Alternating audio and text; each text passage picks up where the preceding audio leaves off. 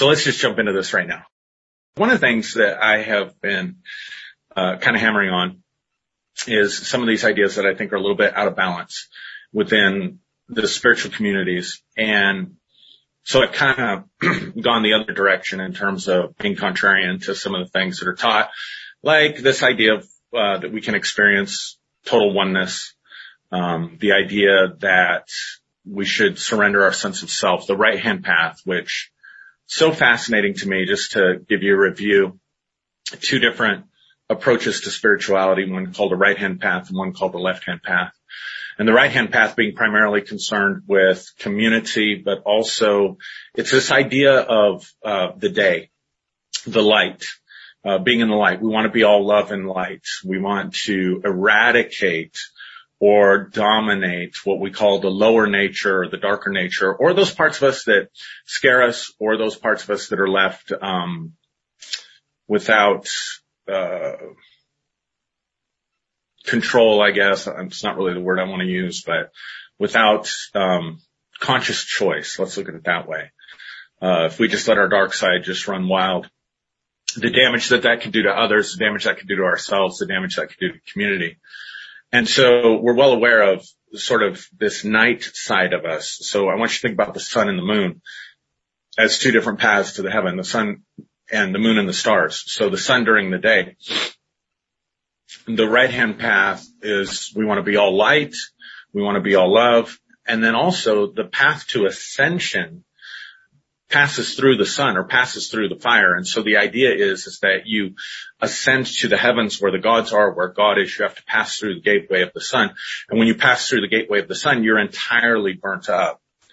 And so it's this idea that we've looked at that's influenced by Eastern philosophies, that we want to completely lose ourself into this experience of oneness. That's the right-hand path. The left-hand path, represented by the moon and the stars, if you think about each individual star shining as its own sun, then rather than passing through the sun and being burnt up, being consumed, losing your ego, losing your sense of identity, the left-hand path is more this idea that you become a star that has a trajectory, that has a path, and finding that trajectory, finding that path, and doing your true will and letting your light shine. So it's a strengthening of the ego, really. It's a strengthening of the sense of self.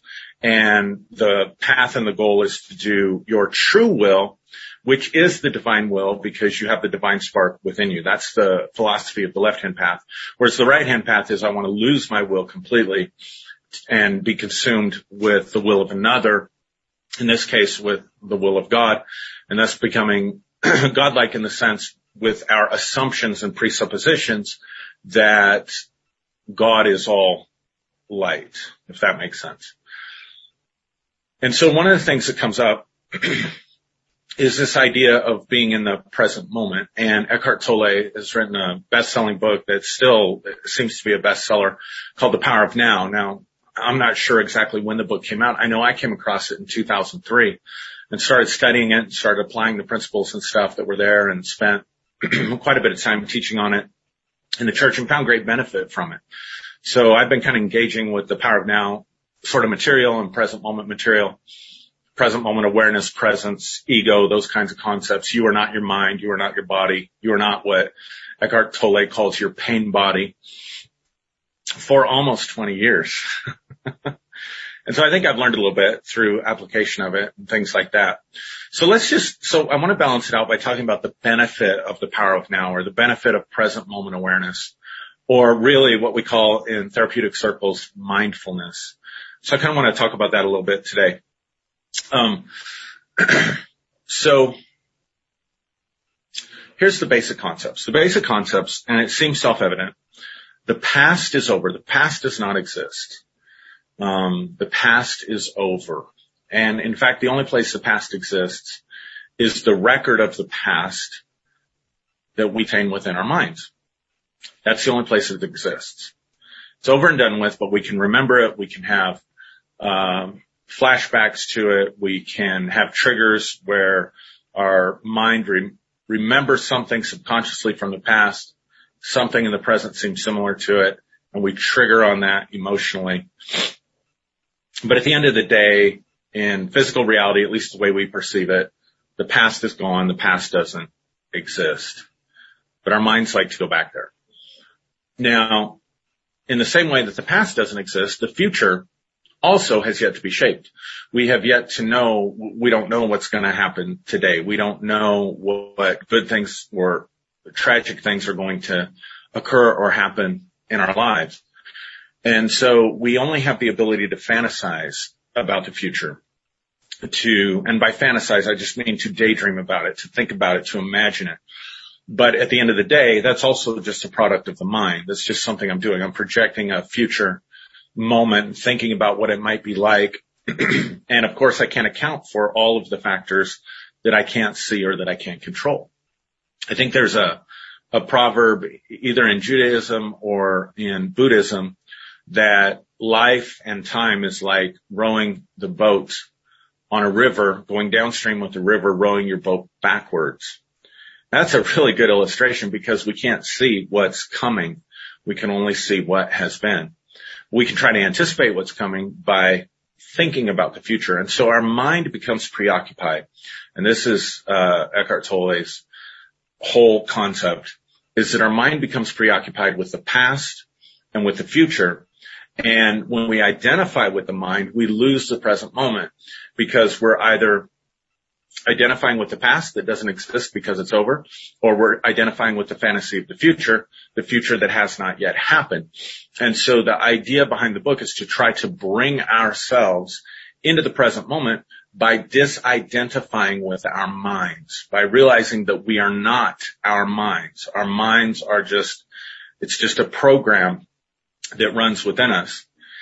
And the way he tells us that we do this is by observing the mind, observing the mechanisms and the functions of the mind, being grounded within our bodies.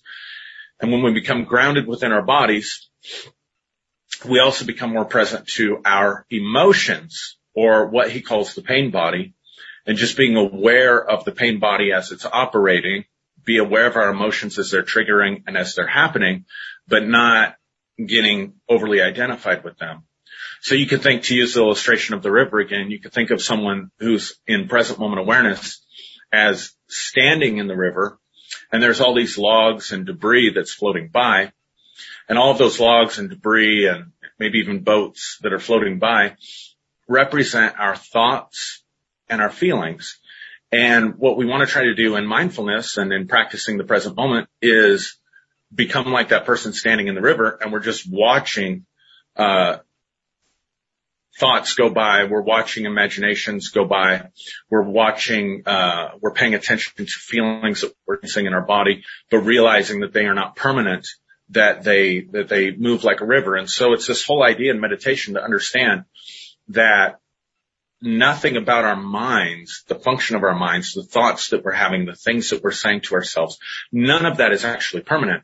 I can go from thinking about my dogs and how much I love them. Hint of sarcasm there. No, I love my dogs.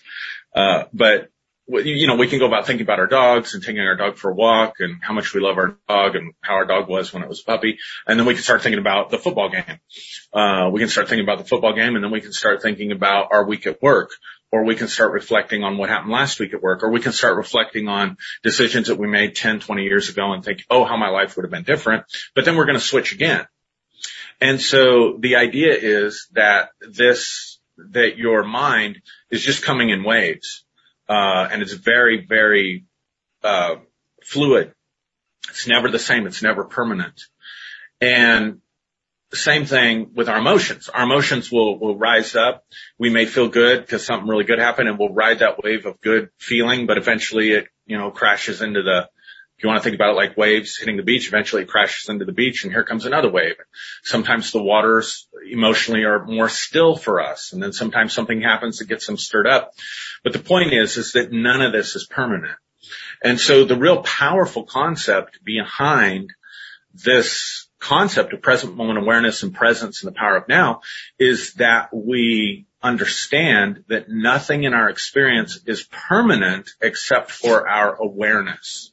the fact that we are a point of consciousness and we're experiencing all these things. So whatever's in our external environment does not have permanence. Everything that we have, everything that we experience will really pass away and fade away. We'll eventually die and no longer have this physical experience as Aaron Tomlinson living in this time period, or as Ben Urban or Don Tripp or whoever you are that's watching this, living in this life, right? Eventually that's all going to end. And so the realization that the only thing that's permanent within us is our awareness. If there is life after death, which I believe there is, but not everybody's there.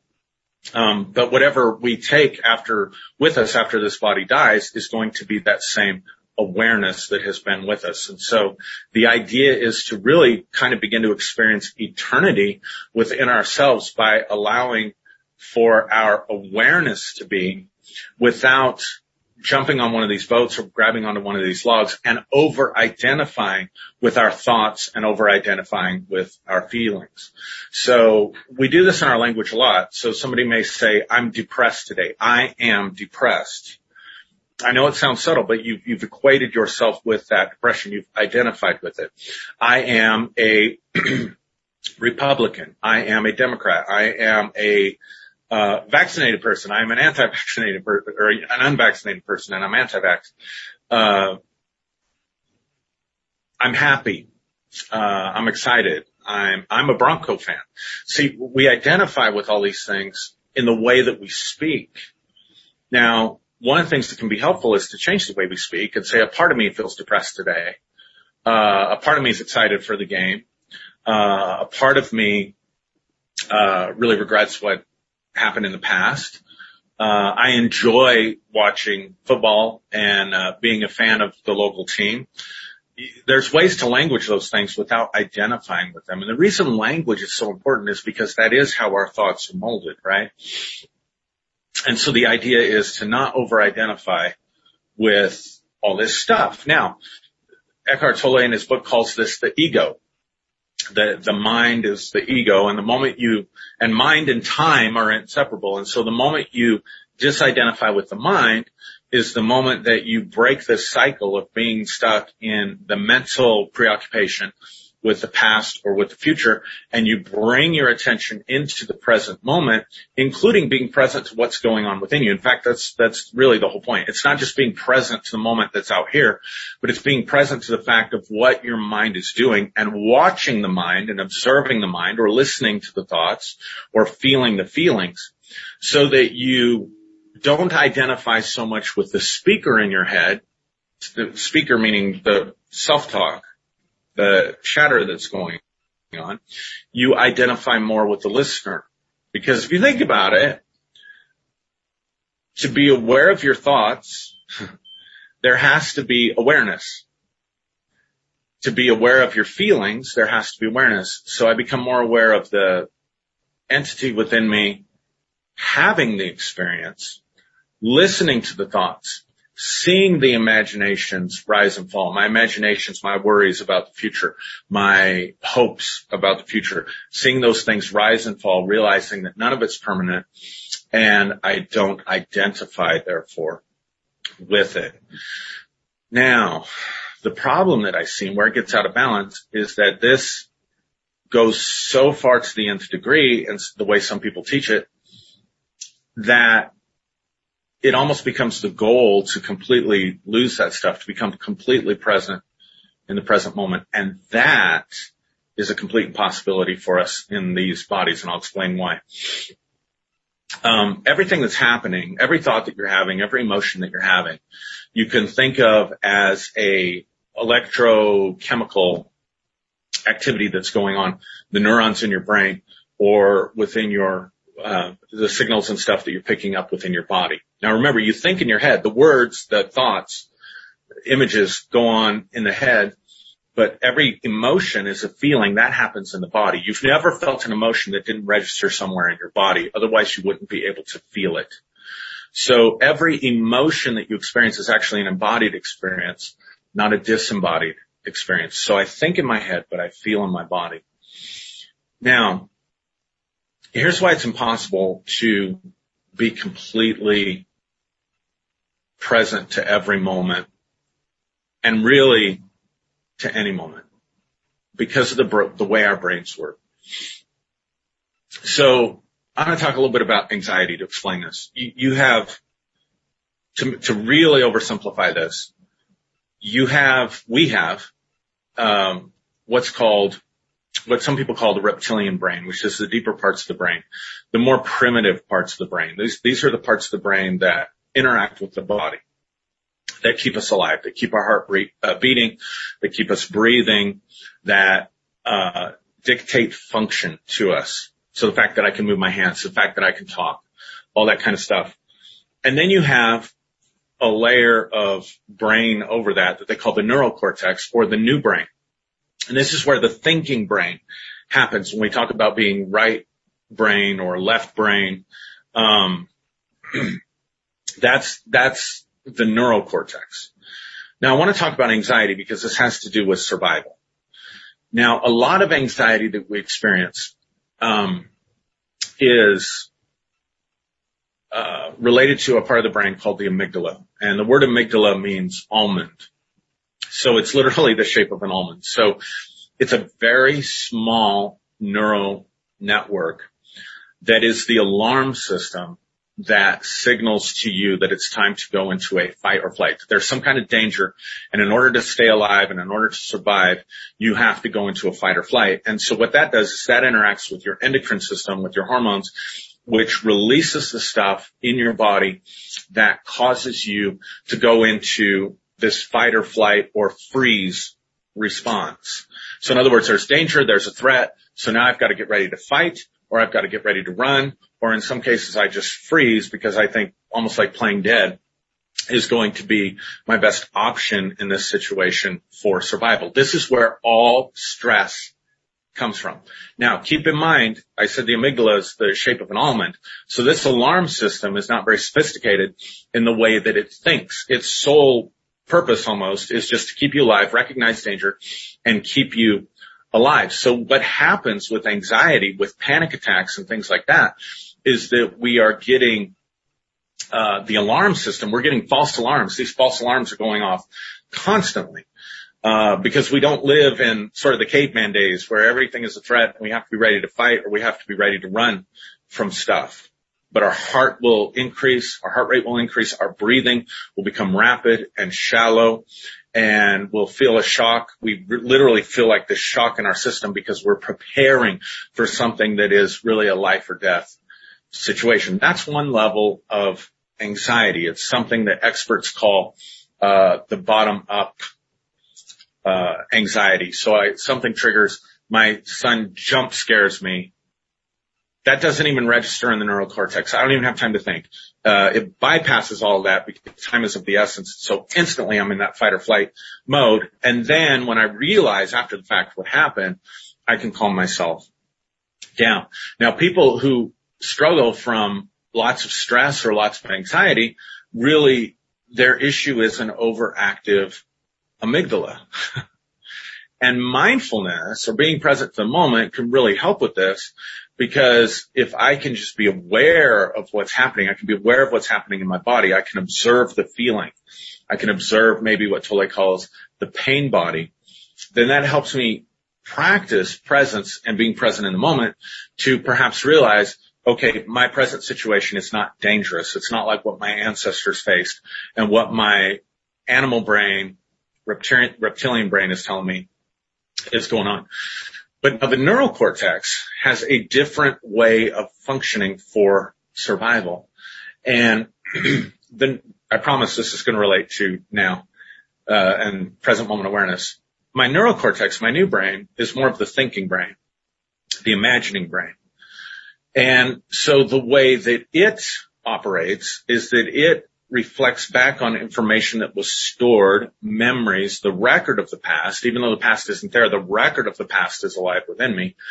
And it's constantly referencing this record of the past and then using that as a template to navigate in the future. So the neural cortex learns.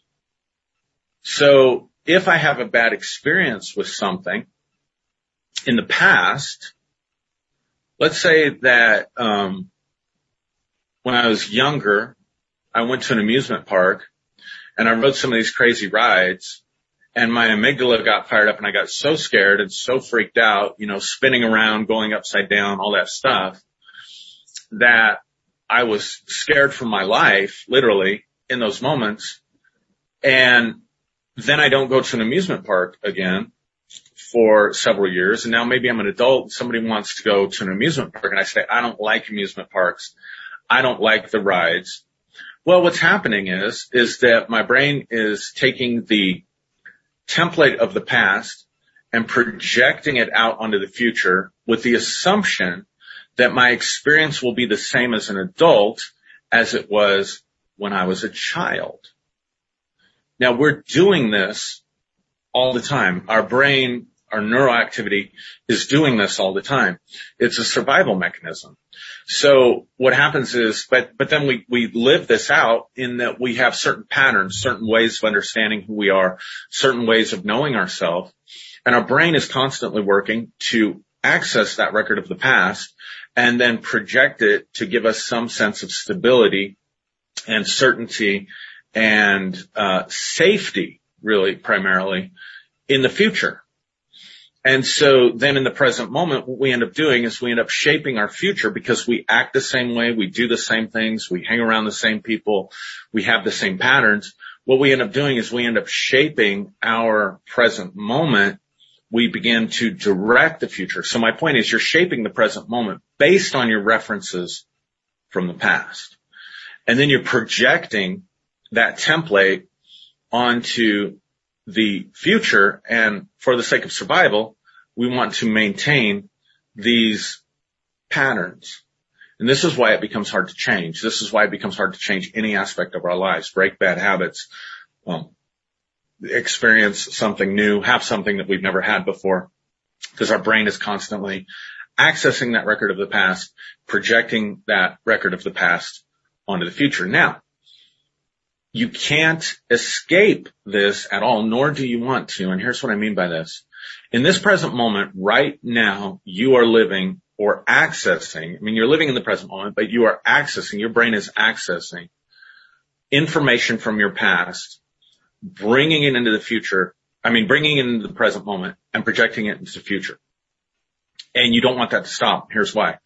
Because if your brain did not do this, you would have to learn how to walk every morning when you got out of bed. See, that just the fact that you could walk, just the fact that you can sit here and listen to this, the fact that you understand English, the fact that you can follow what I'm saying, your brain, every time I say a word, your brain is automatically accessing something from your past and bringing it into the present. Any activity that you do, your brain is accessing something from the past, bringing it into the present. If you play a musical instrument, accessing your learnings from the past, bringing it into the present moment. If you're driving a car, accessing your learnings from the past, bringing it into the present moment. Having interactions socially with people, accessing information from the past, bringing it into the present moment. Logging onto Facebook, you get it. See, so you're doing this constantly. Now, you're also anticipating the future, and this is also important. Great example of this is reading. So our ability to read, if you're reading a novel or reading a book, is as dependent on your ability to anticipate what's coming as it is accessing that record of the past so that you know what you're reading. You don't have to learn your ABCs all over again. And the way we know this, one of the ways to really prove this, is that in some languages, I think Spanish is this way, when a sentence starts, the punctuation is at the beginning of the sentence instead of at the end of the sentence. Now, I want you to think about this. Makes much more sense as language, because the punctuation lets you know the tone in which what you're about to read is being stated, so that if you put a question mark, you know the person is asking a question. If you put the exclamation point, you know the person is speaking with emphasis. If you put the period, you know the person is just making a statement. All of that really should happen at the beginning when you're reading, because it's putting the tone in the writer's voice, if you will, so you know ahead of time. In the English language, periods, exclamation points, question marks, things like that are at the end, which means you have to anticipate while you're reading what the person is actually saying. And so what cognitive specialists have told us then is that as part of the skill of reading is not only remembering what words mean, but also the ability to anticipate what's coming next.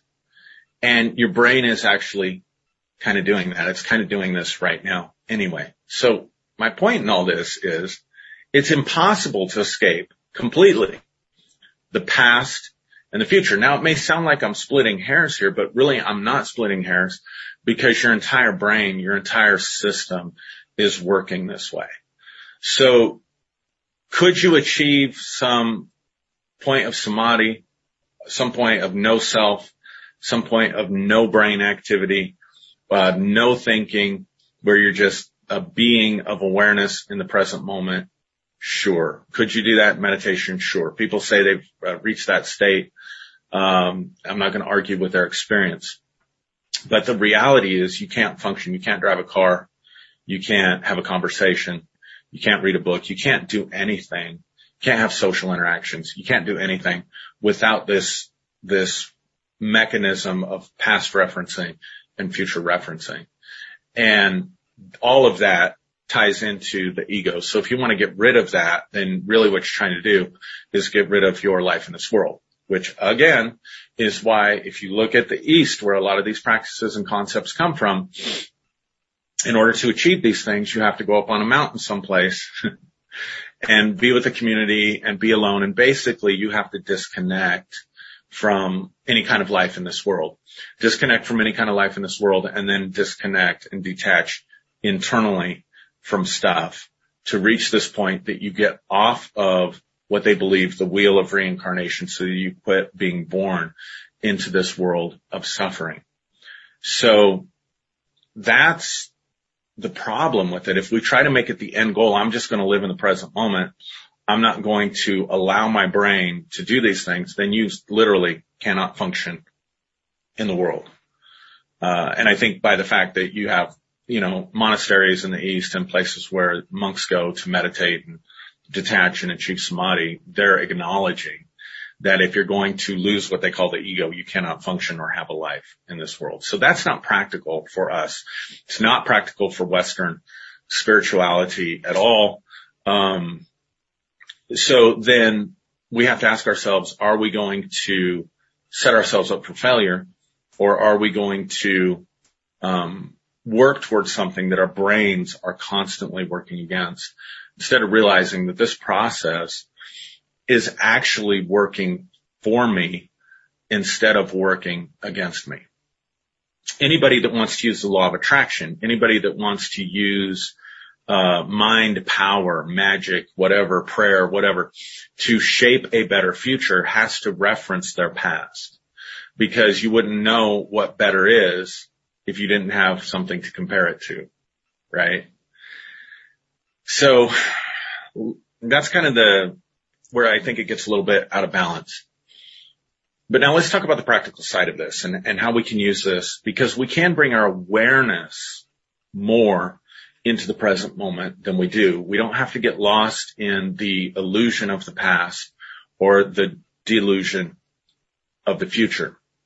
Remember that everything that happened in the past is over, and all you and I have to go off of is a record of the past. And that record has been proven over and over again to not be accurate. Anybody that's ever journaled a lot, I know I experienced this. I had some really formative experiences in church when I was 18, 19 years old. And I journaled about those experiences. And then I would retell them. I would retell them when I was preaching. I would retell them when I was testifying to people about how, God changed my life, all that kind of stuff. And years would go by, and I would keep telling these stories. And so I have a record of myself telling the story, saying a message that I gave.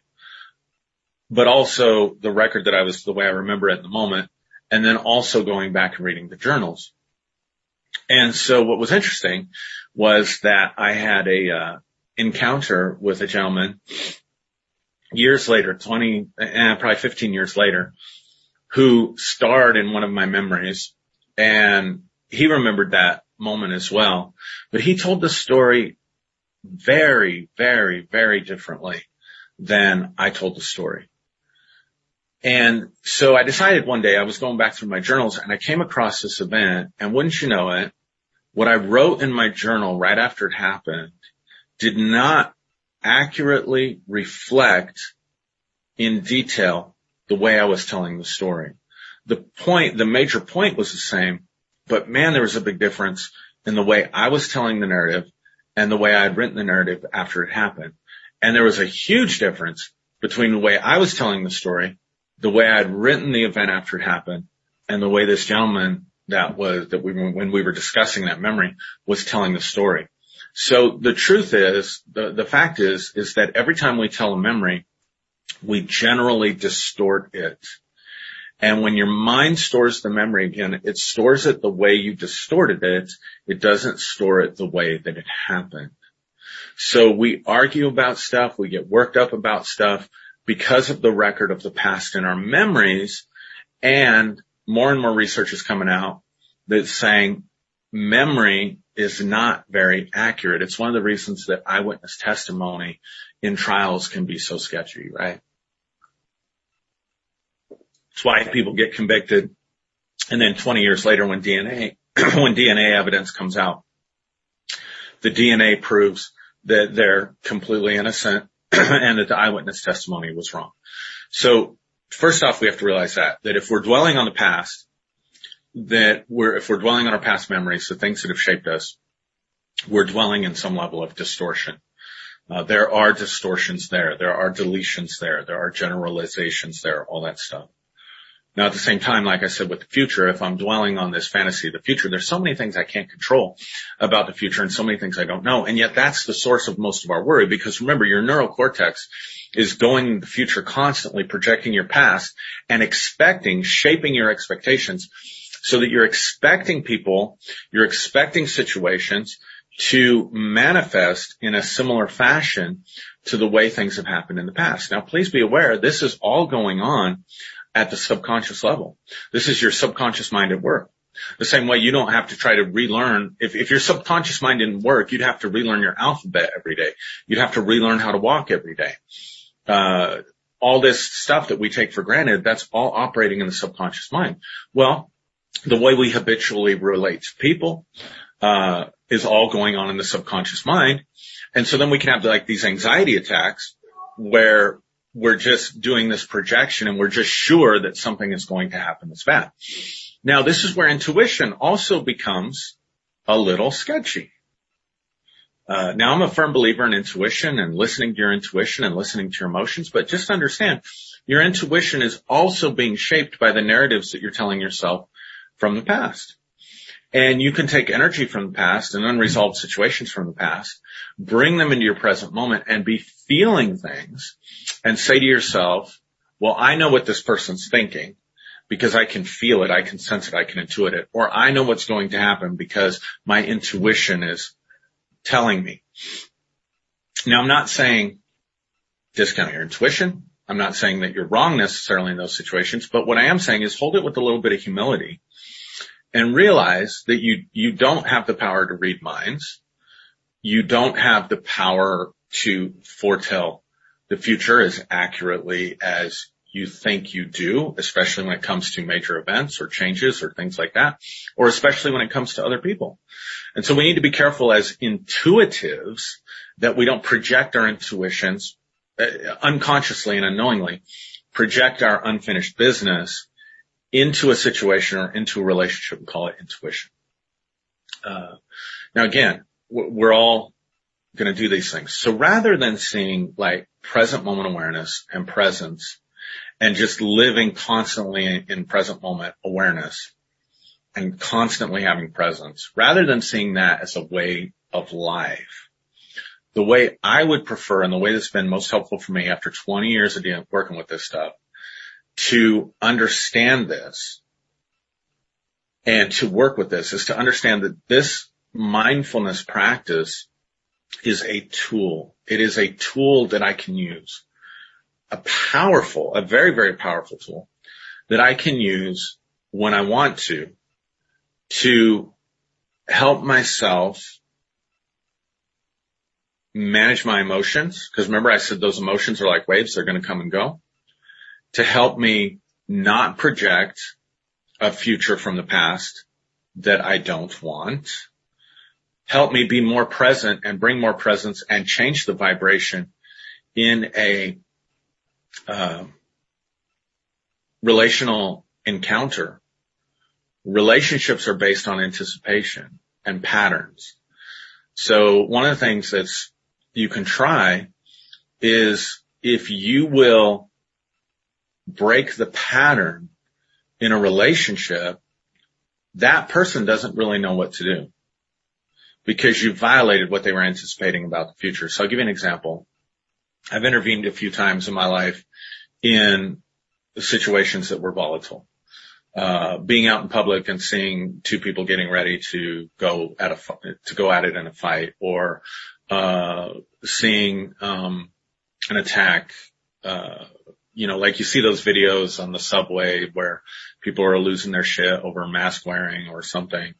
I've even seen some where guys are like really going after these women and all these other guys are just sitting there holding on, like nobody's doing anything, nobody's intervening. I'm not that guy. I've intervened in situations like that in the past, but one of the things that's so powerful, if you go into that situation oftentimes with the same intensity and force and energy that is already manifesting in that situation. So if you have a very tense, volatile situation, somebody that's really angry, and you can stay out of your emotion, you can stay out of your violent responses. And basically, if you can stay out of the fight, flight, or freeze response in that moment, be present to that moment and bring your full presence to that person, it will immediately, almost every time I've done it anyway, it will shut those situations down because they don't know how to respond to presence because they're not used to that. They're in fight or flight. Everything is a threat to them. They're angry. They're worked up. And when you bring a calm, compassionate, present moment presence into that situation, you change the vibration.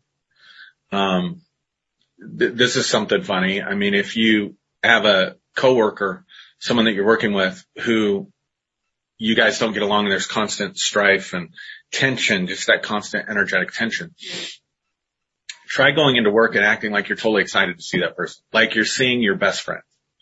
Just, hey, how are you doing? I hope you're having a good day. It's really great to see you, and I'm looking forward to just spending time with you today, or however you want to do that.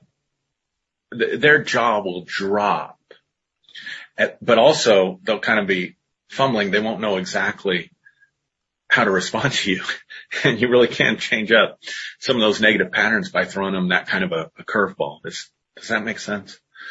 So people that are really good in a crisis are people that can maintain presence in a crisis.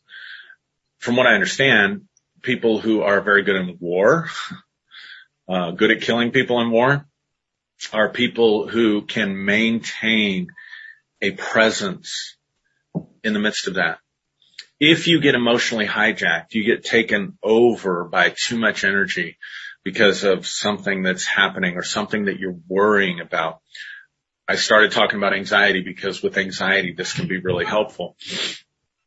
You just detach and observe the emotion as you're having it. Now, here's the thing. If you can just observe the emotion and just be present with the emotion, 9 times out of 10, that emotion is going to change.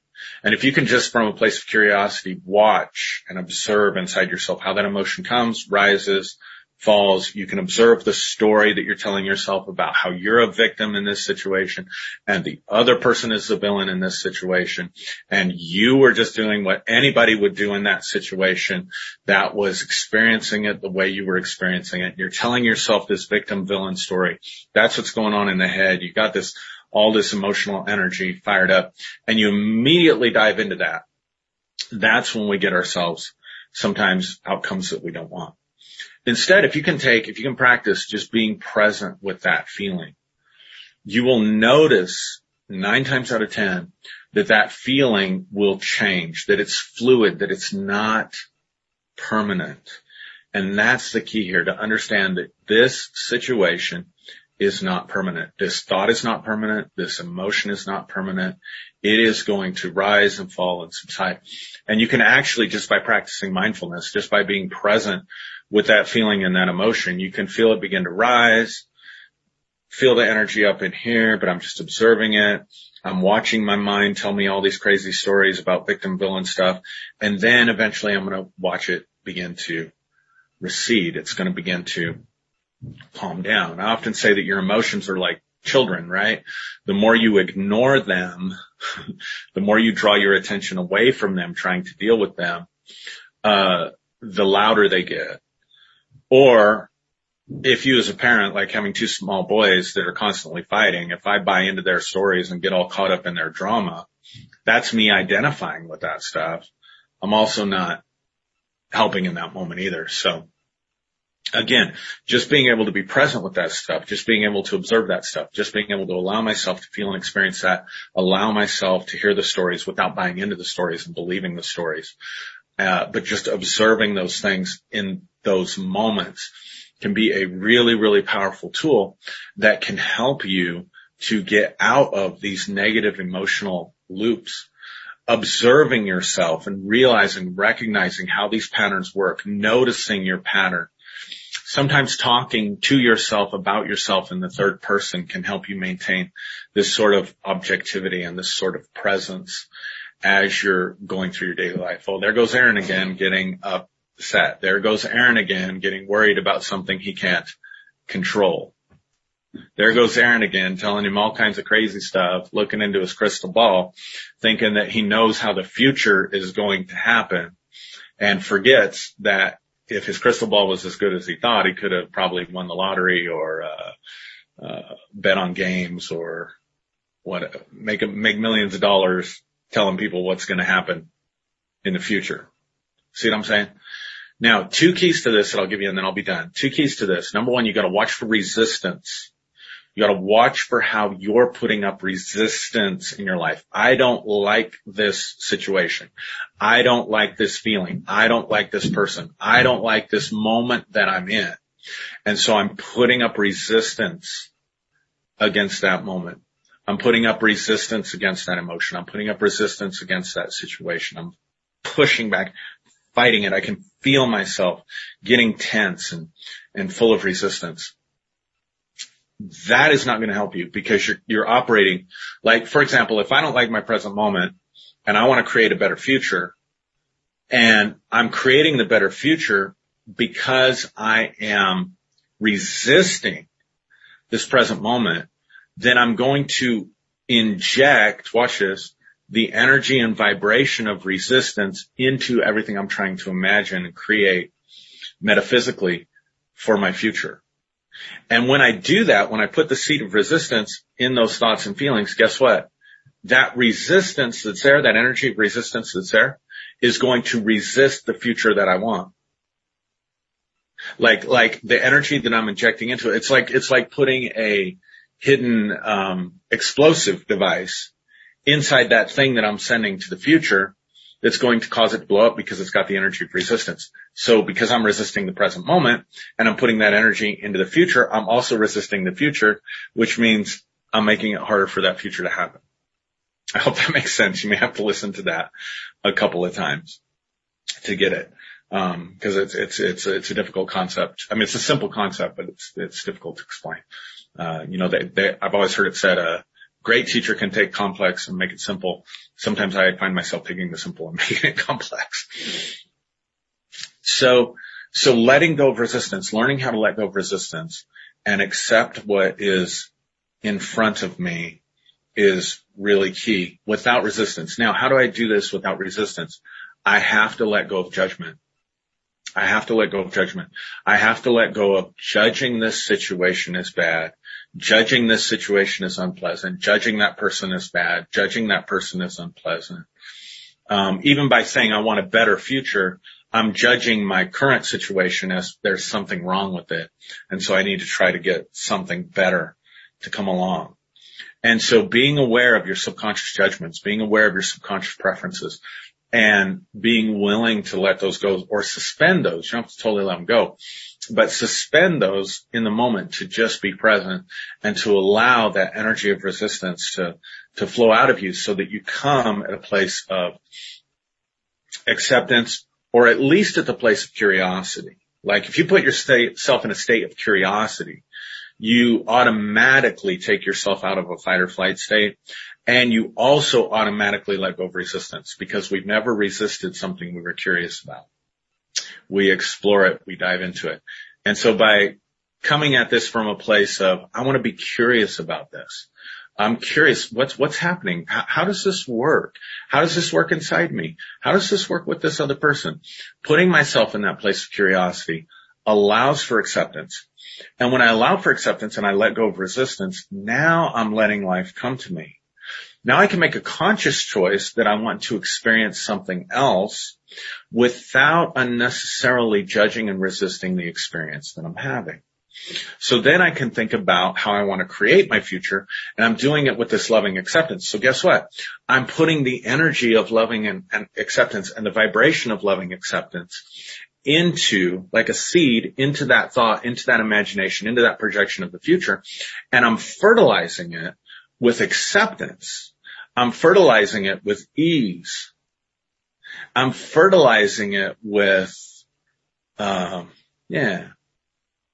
all that stuff. So guess what? That's going to energize it to allow it to come into my life, because the message I'm sending is I'm accepting this. I'm open to this. I'm not resisting this. I'm not doing this from a negative place of judgment. Same thing with fear. Like if you're wanting finances, but you're wanting finances because you're afraid you're not going to have any, you're injecting fear into those thoughts and feelings and prayers. You're not injecting faith into those thoughts and feelings and prayers. So monitoring your feeling in your body and managing this stuff is super important part of our lives if we want to live better. In other words, I realized that I am responsible for the changes that are going to happen in my life. I'm responsible for the experiences that I'm going to have. Nobody else is responsible for it. I take myself completely out of that victim mode. And then I realize I'm accountable to my future self. This is so important. I'm accountable to my future self. Like one of the knocks that I've heard on when I start talking about shadow work and living in the twilight, living in the blending between the dark side of you and the light side of you, rather than just trying to be all light, was, people will go to the extreme and they'll say, well, if you have, Freud said within us we have an urge to procreate and we have an urge to destroy. You're just going to let those things run wild. But see, when I'm responsible, when I'm conscious, when I'm awake, when I'm aware of all that stuff that's in me, when I'm not resisting it, I'm not judging it, then I also take an accountability to my future self. So sure, doing drugs in the moment, this is a perfect example, right? Doing drugs in the moment might sound good and might take me away from the pain that I don't want to experience in my present moment. But I'm also delivering to future Aaron an addiction problem that he's going to have to deal with, and all the problems potentially that go with addiction systems. And so I'm conscious of that. I'm consciously aware that I'm always accountable to my future self for what I'm doing in the present moment. So then I can think about, I don't want to hand this off to future Aaron. See, it's important that we allow ourselves to think about the future, to think about the past. It's important that we're in the present moment. All these things are tools for us to help us to have the best experiences that we can in this life. And then the last thing I want to say is the realization, one of the most powerful realizations I think that we can come to, that we resist, is that nothing is permanent. Nothing about my experience is permanent. Therefore, nothing is the same as anything else. Anytime I say this experience is going to be just like, or the same as my past experiences, lots of negative experiences with people in my past. And then I say, well, if I continue this path, it's just going to continue to be the same as. That may be true, but it won't be exactly the same as. Because nothing is permanent. And one of the ways we create so much suffering for ourselves is we expect to have permanence in a universe that's constantly in flow and in flux. Or you could say it this way, we expect permanence in an impermanent world. So if we can just accept, that helps with acceptance too. Because if I'm in a situation that I'm really enjoying, I'm not going to get so drunk and high on that situation that I come down and crash so hard later when it's no longer happening. I can allow myself to have the enjoyment of the experience without expecting it to always be like this. By the same token, if I'm going through a difficult time, if I'm going through some kind of anxiety or depression, I can realize this also is not permanent. This also will change. This also is in flow and in flux.